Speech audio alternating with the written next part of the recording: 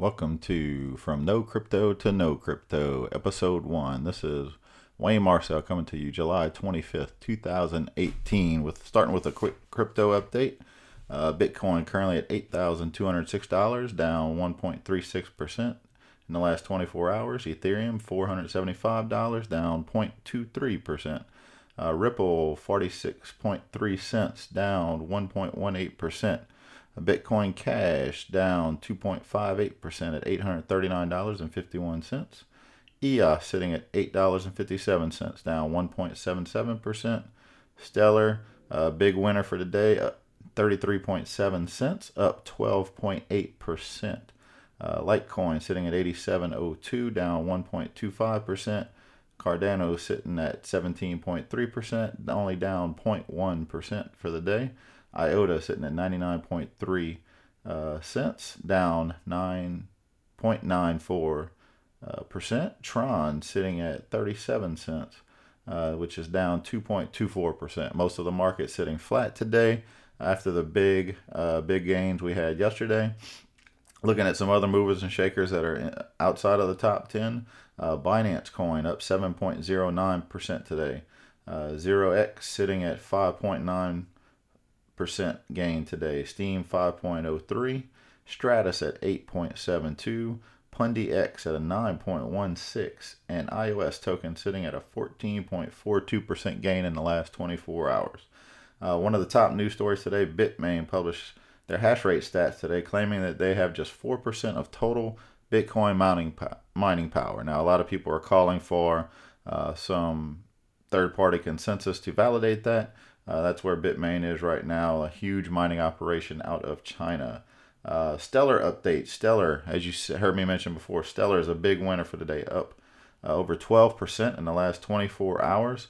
Many of the news outlets out there are saying they don't have any idea why it's gained other than volume increase. But it all centers around a listing on a new exchange that is, if it hasn't happened already, it is happening any day now, which will drive that price up. So be very aware of that when you're looking to buy or sell. Be aware of what caused the price go up, because there can always be a correction.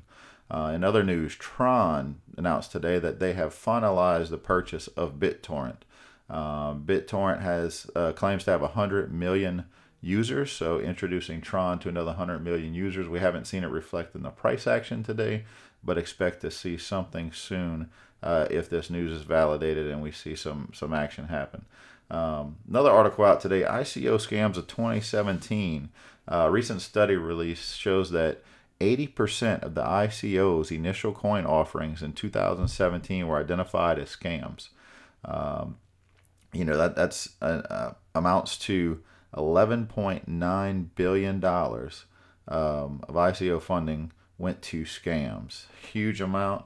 There's definitely some things you can do in my book, which is the same title as this podcast. I kind of talk about what to look out for scams that are out there. There's a lot of legitimate projects, and heck, there's even a lot of legitimate projects that won't make it, that may not survive in the long term. But you definitely want to know how to do your research to look up what is a scam, what is not.